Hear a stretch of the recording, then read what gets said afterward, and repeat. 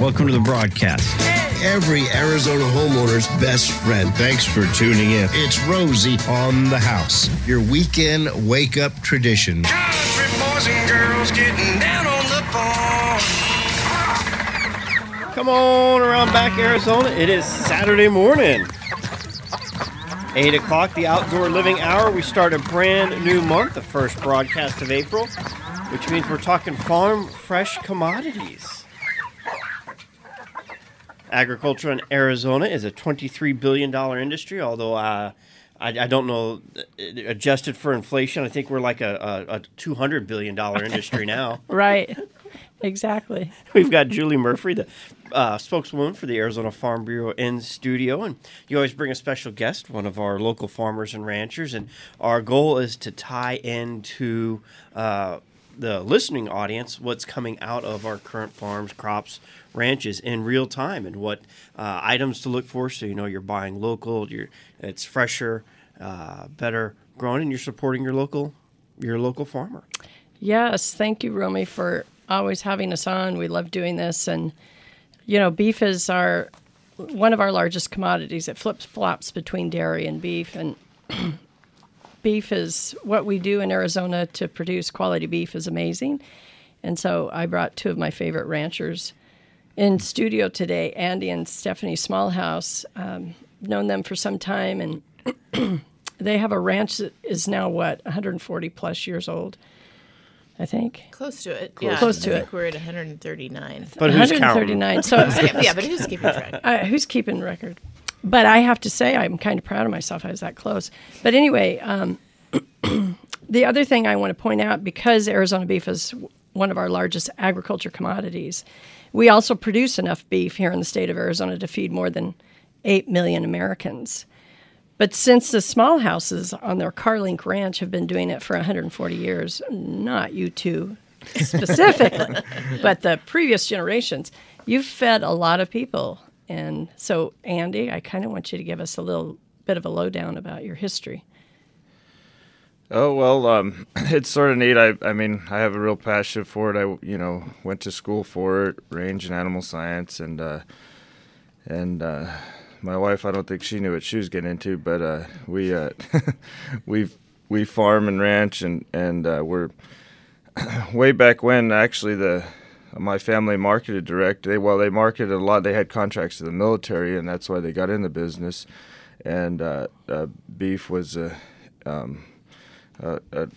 commodity that are high in demand in those days, and so they actually had their own slaughterhouse, and then we did away with that. We sort of downsized. I've actually increased back the size of the ranch, and now we're trying to market direct again, which is sort of crazy because everything's sort of come full circle.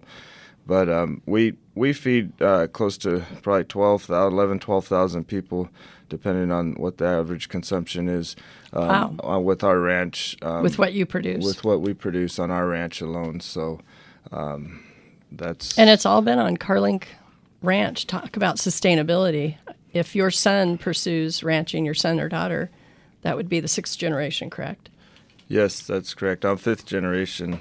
And it's actually really exciting times, I think, because the technology, people don't think of agriculture ranching as using technology, but agriculture uses some of the highest technology, whether it's farming or ranching.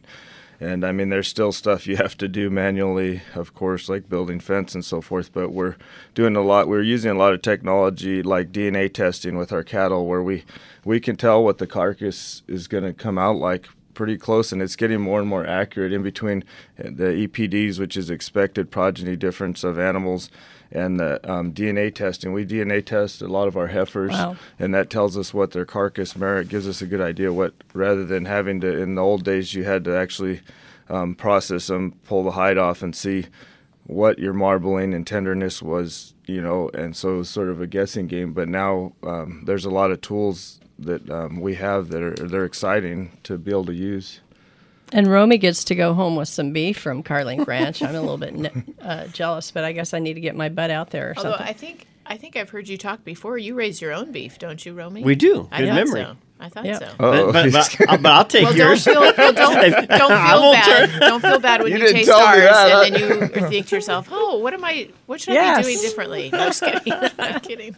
Well, I have another question for you. It has to do with longevity. Just last year, Carlink Ranch received Arizona Farm Bureau's new program recognition, the Century Ranch recognition. That was given out during our annual meeting, which takes place in November. So, and either of you can answer this question. What do you think has contributed to the longevity of Carlink Ranch? Besides some of the new exciting things you're telling us about genetics and DNA testing and all that fun stuff. Well, I have to say my wife, because Oh, whatever. she does all the politics, and there is a lot of politics, believe it or not, people don't realize, involved with ranching and regulations and so forth, and she's really more important than I am, I feel, on the ranch. But another answer to that question would be the diversity. I think we have like 5 different businesses that are surrounded around the ranch and farm, and we've diversified over the years, and I think that, and and my dad always I trained me to sort of think ahead. He was always thinking ahead by like he cleared a bunch of farmland along the river there, and that helps us during droughts and so forth, and just preparing long-term thinking years down the road has sort of kept us going. So you're always looking around the corner. One of the things I'm struck is you talked about the diversity, and that's one of the reasons. So you not only have your cow-calf operation, but you have the mesquite wood business, you have the cactus. Talk about longevity, because sometimes you can't sell those 3-foot cactus for what?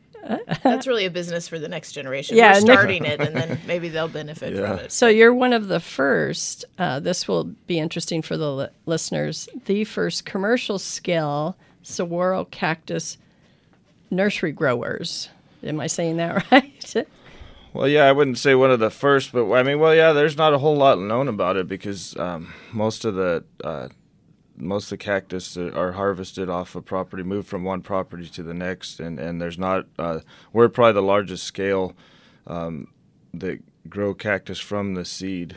Amazing. And we make our own mulch. We're learning as we go, but we're trying to increase the growth rate. But we have about 150,000 cactus altogether. But like Stephanie said, most of them are pretty small. And really what we saw, the advantage we saw in adding the cactus to our ranching business is that, beef is a commodity, which means we don't control the price of it. So what the consumer's paying in the grocery store, we don't set that price. That price is months and months away from the last time we see that animal. And so we needed to invest in something for the future that we could control the price of. We set the price of how much we want to sell those cactus for, actually based on what it costs us to grow them, which beef doesn't work the same way, and they don't need a lot of water. So in Arizona, looking into the future of what our cycles might look like in terms of moisture, that's something that you asked that question about longevity, and I think that from my observations, I've learned so much about Andy's family in the last 20 years that every generation has been progressive in thought of what to expect for the future. And so in order to do that, if you're thinking generationally, you try to put into place things on the operation that may not benefit Andy and I, but they certainly, hopefully, if we do it right, will benefit Johnny and Hannah. And so things take so long to do when you work with natural resources that you really have to think ahead of time. So.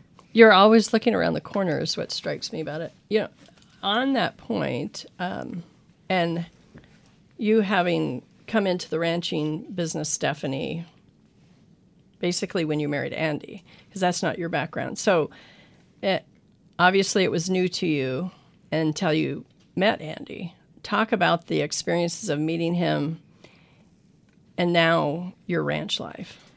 You're going to need more time. It's too early on a Saturday morning to talk about the experience of meeting Andy. But no, actually, I feel like almost like it's at this point it's been, I've lived on the ranch longer than I haven't lived on the ranch. And so it's just sort of ingrained into me. And it's still a learning curve. Like I still am learning things about the ranch operations and things that we do. And but my background is in natural resources, so it was a natural fit for me in terms of we live pretty isolated, and so you have to really kind of appreciate being out in the sticks by yourself and find appreciation in the environment around you, not necessarily you don't find entertainment like people do in town. Let's just say that. So, but it was a natural fit, and I love it. And it was an unexpected turn in my life, but I'm glad that it happened. That is neat.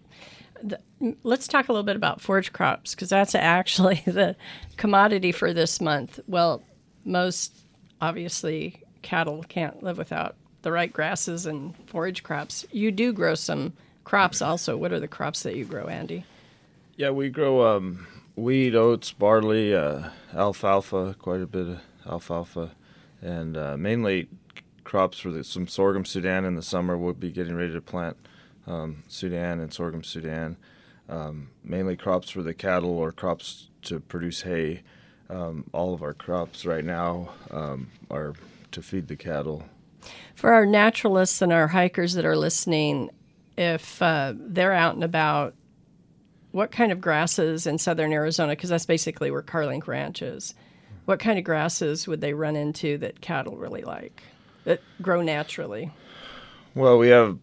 I've seen him eat prickly pear. They're not picky. Yeah, they are picky. Thank goodness. No. Yeah, we have probably 30 different grass species. There's a lot of grama grasses. Wow. I could go on and on. But one thing that we do to help manage our grasses on the range is our farmland. Actually, we've gotten national awards on our range management because we're able to pull our cattle down, most of our cattle down during the summer, the growing season of most of the grasses we have on our range is our warm season grasses. And so the best way to reproduce those warm season grasses is to let them go to seed. So we pull the cattle off the range during the after about the monsoon season and let them go up to seed. So they all go to seed, ideally, and then we put the cattle back on there, which basically plants the seed, and you can use cattle as a real tool to manage, to better manage the range Awesome. line. We're talking with Arizona Farm Bureau. We've got Julie Murphy, the spokeswoman, and local farmer ranchers, the small houses from the Carlink Ranch. We'll be back right after this. Oh, how lovely cooks the meat. Oh, how lovely cooks the meat. When I get back home to eat, oh, how lovely cooks the meat. I smell it far away, and I thought of it all day. She's cooking the meat for me. What a meal it's gonna be. That's perfect. Because I had steak fajitas last night. I had steak for lunch yesterday. I love steak. Steak is the best. And that's actually a great introduction, because we want to talk about the quality and the taste of Arizona beef. Arizona is actually really known for the quality that they produce. And I'm struck by how some people have become connoisseurs in trying different breeds and stuff. And so my question to both of you, I'll just toss it out to both of you. Why are we so good at beef production here in the state of Arizona? Well, you know what? I'll talk about the environment part of it, and then Andy can talk about the actual animal part of it. But I think we're so good at producing beef in Arizona because we have a controlled environment, right? And so we have so many days of sunshine. We have a pretty mild climate, which means we don't have to worry a lot about parasites and pathogens and things like that. So we have very healthy cattle in that sense. Andy was talking about the grasses when we went to break. And, I was just recently visiting with North Carolina young farmers and ranchers, and they kept saying to me, how do you ranch out here? And I'm like, actually, it's not that difficult when we get rain, because the nutrient content of the grasses is much higher than what you would see in the Midwest, where they just have like a monoculture of wheat or whatever. And so environment-wise, it's actually a really good place to raise grazing animals that are used for human consumption. So on that side, and then of course those nutrients translate into the beef. So Andy? Yeah, that's a good description. I mean, everyone always asks, well, why would you want to ranch in Arizona? Because one that I talked about, the diversity of plants, so that we have they also eat shrubs and forbs, and we can grow, if we get rain, we can grow feed year round where most places can't. And I've talked to ranchers that have actually moved from Arizona to east, and they think, oh well, there's all this grass, but it's usually just a few grass species, and the cattle, they're surprised because they're like, oh, there's grass everywhere, the cattle aren't doing as well. Well, it's just like any diet. The more well-rounded you have, the better health the animals. And then, of course, like Stephanie said, the dry climate. That's why all the feedlots and big dairies are wanting to come to Arizona, because we don't have to deal with the diseases and so forth that they do where we're in a wetter climate. Our quality hasn't always been the top, for the country. Of course, Iowa and places are known for their genetics, but I think ranchers that have made it this far are looking a lot more into DNA testing and the genetics and so forth of the animals, and I mean there's a wide array of what people consider quality. People that like grass-fed.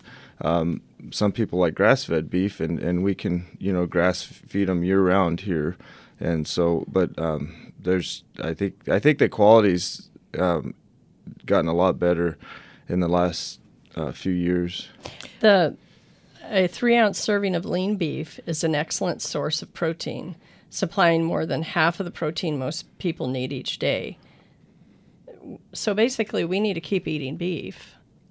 Well, I would say 3 times a day is not enough, but no, I think, that people underestimate the amount of nutrition you can get from a very small amount of beef. Like you said, it's 3 ounces, right? So like if you think about the pandemic, everybody was taking zinc, right? Because they were thinking, okay, I'm going to boost my immunity. Well, one of the best things about eating beef is the amount of zinc that's in it. And so you can eat that beef, you can get the immune booster, you can get the energy booster from your vitamin B. Of course, you've got the iron and the protein, which builds muscle. So I really think that beef has been underestimated over time in terms of the nutrition value that incorporating it into your diet every day. Well, and they even talk about how those first 5 years of our life, incorporating the right meat proteins is actually good for your brain health. Absolutely. For kids that in developing countries that don't have access to that, that's sometimes one of the reasons why they are really challenged with their test taking and other things. So beef, it's what's for dinner. It's what they say. That's from the American Beef Council. Beef Council, yes. Yep. We want to give credit where credit's due. So, Stephanie, I know this has been front and center with you and part of what you do as president for the Arizona Farm Bureau. Talk more about the efforts to get more regional meat plants operating in this country. Well, we've done a lot of work on that, both in Arizona and nationally. And the fact is that we saw during the pandemic the supply chains were tested in terms of people being able to access local food. And so there's a resurgence or a surgence of people wanting to have food produced locally. And so the issue is in the western United States is there's not a lot of large processing facilities. Most of them are in the Midwest or Texas, different places like that. And so at Farm Bureau, what we've been doing is we've been working with our policymakers to find out what kind of funding it would take, what kind of rules changes it would take in terms of inspection and getting more inspectors out on the ground. What works for a small processor, or what works for a big processor often doesn't work for a small processor. And if there's a silver lining, that's one thing that I have been appreciate about the pandemic is it's waking everyone up to realize we need to bring and source more things local, not just food, but manufacturing and the resources we have here locally. Said, I've had burgers, well done and rare. Now I got one that ain't even there. She got no response from ringing the bell, and that's when she started to yell, "Where's the beef?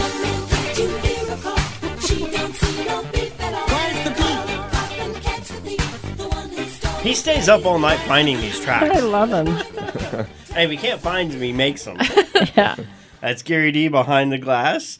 Thank you. And we've got the Small Houses Inn from Arizona Farm Bureau members. And Stephanie, you're actually the president. You're now in your third term.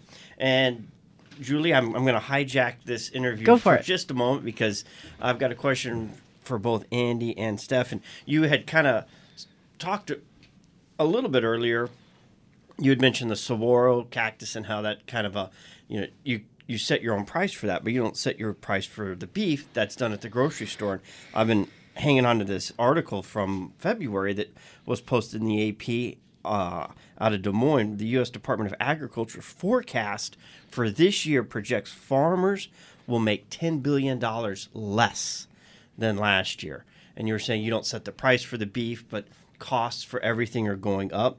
Lance Lillibridge, president of the Iowa Corn Growers Board, says his fertilizer costs are up 300% for herbicides and pesticides. Crop production products are up 100 to 150%. He's expecting to spend $190,000 more in fertilizer alone this year.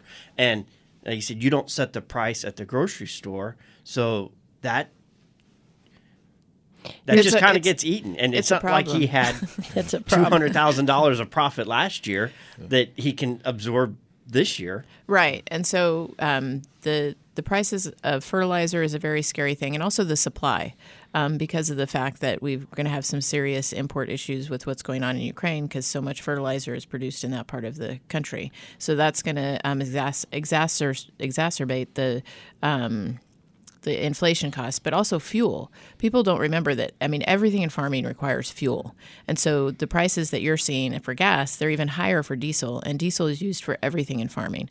And so so those prices are largely being absorbed by the farmer, depending upon what the global and national commodity markets are doing, which they have no control over. But, like in our case with the beef, we sell some direct and we sell some on the commodity markets, and so that's part of that diversification too. Is that there's a place for all of these markets in our food system, because those that are sold in the commodity markets, as we said, are less expensive. We don't set that price because it doesn't actually match what our input costs are. If you sell direct, you have more of a chance of saying, this is how much it cost me to produce this pound of beef, or this is how much it cost me to produce this sweet corn. If you're selling direct at a farmer's market, you can set the price a little closer. But it's definitely going to impact all of agriculture. This next year is going to be a rough year because of the fact that everything that goes into producing food the cost is going up. So, and even though across the board, and American Farm Bureau Federation, giving them some props here, they have an entire team of economists that assess this. Even though across the board you see rise in commodities, cotton, the last time I checked was $1.30 a pound. You never hear of that. We get excited. Your dad was a cotton farmer. Yes. What? Oh, he thinks it's awesome, but he said, Julie, look at the fertilizer prices, and that's kind of what American Farm Bureau assessed is that. What was the lowest price per pound you think he remembers? If Kevin Rogers, former president of Arizona Farm Bureau, is listening to this, he'll probably correct me, but I think at times, even in just the recent decade, it's been in the 50s. And it hasn't been that low since it was 50 cents. Yes, 60 cents. And so farmers get excited when it's 80 cents. So when you see in the spot market it's $1.30, you think, oh, well, rich farmers are really going to take it away this year. That's not the case because of that increase of fertilizer and pesticides. Yeah, for example, beef is their first question, because the consumers, they go to the store and the beef prices are up. So they're like, oh, you must be doing great this year, Beef price. I see that beef prices are up in the store, but most ranchers are selling live animals, and we just sold a load a few weeks ago, and we got less than we did last year at this time, and our inputs have doubled so the prices are about the same or less than they were last year, and then you consider fuel and corn and seed and fertilizer, everything has doubled. So we're actually making half as much money, and we're not making what you see in the stores. And of course that's why we're trying to market direct as much as possible, and we're partnering up with someone to try to get a slaughterhouse built ourselves, and it's sort of been a lifelong goal to do that and kind of like bring the 140-year-old farm or ranch back to full circle. And to that point, we've just alluded to it earlier, if you're retail or direct market beef, you can set that price, but they're basically pricing it against the reality of the costs to grow and raise that beef. And then if you don't have enough of these slaughter plants to process the beef, then you have this backlog. So it's kind of a challenge. We can't just overnight convert to retail beef. You can't just overnight convert to a different crop, because of all of the infrastructure you have in place on the farm. Well, essentially, when I go into classrooms and I try to explain certain concepts to kids, I say, you bought that cheeseburger for 99 cents from McDonald's, but it took us 2 years of investment, and we're just the first link in the chain. Yes. And you just bought, a part of that for 99 cents. So there is definitely a disconnect in between what it costs to produce food in this country and what consumers are paying for it. And so I think that it would be great as we shift to more local supplies and people buying directly from the farmers, whether that's specialty crops or beef or whatever, that the consumer recognize that the price that they see might be like, wow, that's a lot more expensive than the store, but it actually reflects more of how much it costs to produce that food. And I think it gives people a better idea of how much work goes into it and how difficult it is and the costs of the inputs and things like that. So, and I have anecdotal evidence to this desire to access more local beef. So during the pandemic, when you saw store shelves for the first time in a dramatic way empty, then people were checking out all of the direct market beef producers on Fill Your Plate. And we went from about 25 beef producers that are listed on Fill Your Plate to over 50 in just that 12-month period, because a lot of our beef producers that had not previously been doing the retail sales of their beef said, we got to get in this act, because their network was saying, can't I buy some beef from you? Well, and during the pandemic, we were getting phone calls from people that we had never sold beef to that were just like, hey, you're a rancher. Do you sell beef? Can we buy beef? And, the food supply chain is incredibly interesting to me, because during all of that craziness, and so we were like, yeah, we sell beef, but, it takes a while to get them ready. You can't just walk out to the field and pick the one you want. And then the other part of it is processing space. And so everybody was backed up. And so it was like, yeah, we'll reserve you some beef. And then 6 months from now, or even 8 or 10 months, it'll be ready, because there aren't enough processors in Arizona to handle that. And, and then you look at people ran out and bought a bunch of beef, and then nobody had a freezer to put it in, because then nobody could get a big, because they're like, oh, this is a lot of meat, where do I put it? And so it's like, it was kind of crazy. Do we ever get this fixed? I know, with what you do with Arizona Farm Bureau as president and all of our county, the other neat thing about the Farm Bureau, it's grassroots organizations. Really, the county level volunteer leaders, farm and ranchers, are what drives some of this policy. But do we get some of the stuff fixed? I think after being kind of deep into this whole supply chain issue and the price disparity and things, people see stuff happening in the news about the packers, I think that the people that have the most power to stabilize the food system, both on price and on supply, is the consumer. If they educate themselves on how the food system works and how the supply chain works, then they will make better decisions in terms of, what you buy, where you buy it, how much you're willing to pay for it. The only way we're going to maintain, we can build a lot of local processing in the western states and in Arizona, but unless the consumer demand stays steady for that local supply, those processors are going to have a hard time staying in business, which is why we don't have a lot here now, right? And so the consumer has to basically maintain a strong demand for local food. And if they do that, then we'll see a lot of benefit to the family farm and ranch, no matter what it is that they're growing, because it will eliminate all of the middlemen, basically, in between who's growing the food and who's buying the food. You have a greater connection to the farmer and rancher, which is one of my goals with what I do with Arizona Farm Bureau, is trying to help the public connect with the farmer and the rancher. So let's flip a little bit to, besides talking about some of these important things in the food system and consumers and their impact and power, you alluded earlier, Andy, to some of the environmental awards you won. Tell us a little bit about that. Why are you guys so focused on conservation? Well, I mean, no one is more dependent on the natural resources, really, which for some reason, a lot of people don't think about, is no one's more dependent on the natural resources than we are. And, I went to school and studied it, and I grew up and I've lived and breathed it. And if I ruin the natural resources, my kids won't have a future. Like Stephanie was talking about earlier, that, and I was talking about, that we always think way ahead. So it's to our benefit to properly manage the natural resources so I can pass it on to my kids and for my own benefit. And it's just, and part of raising good beef is, not just genetics. It's a lot of it goes into handling the beef, and there's a connection between quality beef and how you handle the docility of the animal, how calm the animal is. The calmer the animals, the better. People get the misconception that we want to chase cattle and run them around. Well, when you chase cattle, you're losing money because you're losing pounds of beef. When you bruise the animals or do anything that can, it lowers the quality of the beef. So it's to our benefit to raise good cattle and treat them well. Treat them well and treat our natural resources well. It would be stupid not to, just like any business. You don't want to.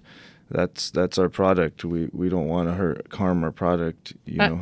And I can vouch for that one. I've watched you guys move your cattle. Remember when we came out actually to capture some video, and you guys take care of what you've got. And I imagine I'm getting a vibe that Johnny, I think, maybe wants to ranch. Is that right? That's the youngest. So Hannah is their daughter, and then Johnny. And Hannah's now in college, and Johnny's freshman or sophomore in high school. He's a freshman, yes. So you need to update the pictures on your website. Yes. I got the impression they were still under 10 years old. We just got new ones. Yeah, actually, Hannah, it's funny. She went away. She's at Nebraska, University of Nebraska, and she's actually becoming more interested in maybe coming back to the ranch. And I think there'll be room, hopefully, for both of them. And as you know, with Stephanie and I, we work as a team. And like I said, they're two opposites. And Johnny's a hard worker, but has very little patience for dealing with politics or anything. So Hannah has a lot of patience. She's a good people person, and so it's interesting. It'll be exciting to see. But one of the reasons I was so interested in coming back to the ranch is because my dad encouraged me to go out and do other things and try other things and work other jobs, and which takes a lot of discipline for him to be able to do that. But when he knew that it's a tough business, and you have to love it for yourself, not for your parents. You have to. I agree with that. Love doing it. So, and that's why we do it. I mean, there's not very many generations or our age that want to stay in it. That want to stay in it. Yeah.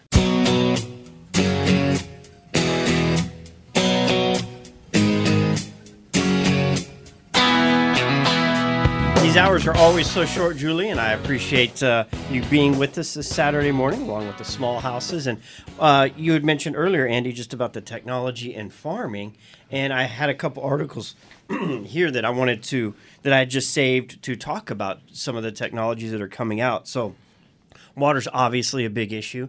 We have a lot of water. It's just not all of it's usable, and you hear about desalination and ways to produce more fresh water. Well, there's a new startup out of Mississippi called Glanris, and it is a water filtration system made out of the biggest ag waste product, which is rice hulls. So all of the rice that's produced, my family are rice farmers in Louisiana, outside of a town called Lake Charles. From like Houston to Pensacola, you could throw a rock and hit one of my family members. And this use of the rice hulls, it's most of them are burned, but they take this and they turn it into a filtration system that's 20% more effective. It takes a third of the time, and it's 1/10 of the cost of carbon filters. Wow. And it removes what they call forever chemicals, PFAS. So it's taking something completely natural and filtering water back to its, you couldn't do that without agriculture. And they are now talking that some of these desal plants or even these processing plants purify water a lot more economical to put together and start using. So I think it's a technology for ag that might be much more common maybe another decade or two from now. And then there's another thing called solar arrays, which is mixing solar and agriculture, where they're putting up these big solar plants, and underneath it is where they are moving their sheep herds. So then they don't have to mow underneath it, and they put it on areas that don't need like a lot of our Bermuda here, it needs sunlight to grow. Well, they've put underneath it plants that don't rely so much on sun to grow, so it feeds the sheep. You don't have to mow it, and it's kind of merged it, and they're growing this farm out of Colorado. His 24 acres now has over 3,000 panels, and he grows tomatoes, squash, kale, and beans beneath these solar plants. So it's, it isn't on the back end of technology. It's actually the front end of technology. We have a lot of that renewable energy here in Arizona. More and more, especially every new dairy that's built has a methane digester to it, and a lot of our old dairies have built these methane digesters, so we actually have quite a bit of renewable energy being built and done here. I wanted to bring something up, Andy. You kind of mentioned it on the break. You were talking about for ranchers that can have smaller herds, you can have just talk about that a little bit. One of the neat things, it's almost like the craftsman that has a small craft shop. You're really creating some unique beef. Yeah, I mean, I don't look at it as competing against Tyson or JBS or something. Like, we're trying to build a slaughterhouse, and I think some people take it wrong because they want to compete against the bigger packing houses and so forth. But we have something that they'll never do is, well, one is good. We think we have really good quality genetics, but it's also the aging process that affects the taste of the beef, and the naturally growing, not growing them on hormones, so they grow slower, and then aging them for 14 to 21 days. And with the pandemic, we've I almost every customer that has bought beef from me is a repeat customer, and then they tell their friends, and so I think we have a niche market, and so I look at it as like a craft product that I don't think that we're really competing against the bigger packing plants. So what's fun, I can sit down then and have that very specially crafted beef from the Carlink Ranch, and I can have my microbrew too. Your craft beer and your craft beef. Craft beer and craft beef. And to get that beef, I'm going to say it because you're not going to, but you go to carlinkranch.com and you click shop, and then you can select beef because, like Julie said, you'll have more things. You got the cactus and the mesquite wood products that people can also find there. But the one thing down here, slow grown flavor, and I wanted to elaborate just quickly on that. We do raise our own, and something that we have learned from our butcher is we won't harvest anything that's not 16 months old. And in fact, we like it even a little bit older than that, where a lot of these big producers, their volume, they got to crank it out. They might be harvesting in 12 months. And there is something different. Everyone's like, this is the best. What do? Yep. You just let the animal live longer. Yes. Yeah. Yep. Thank you, Small Houses. This has been a great segment. Thank you for having us. Yeah. Andy, Steph Small House, and you can go to azfb.org, sign up for your Farm Bureau membership. It's only $60 a year. You support local agriculture. Julie, fillyourplate.org? Yes, fillyourplate.org to find some of these beef producers like the Carlinks.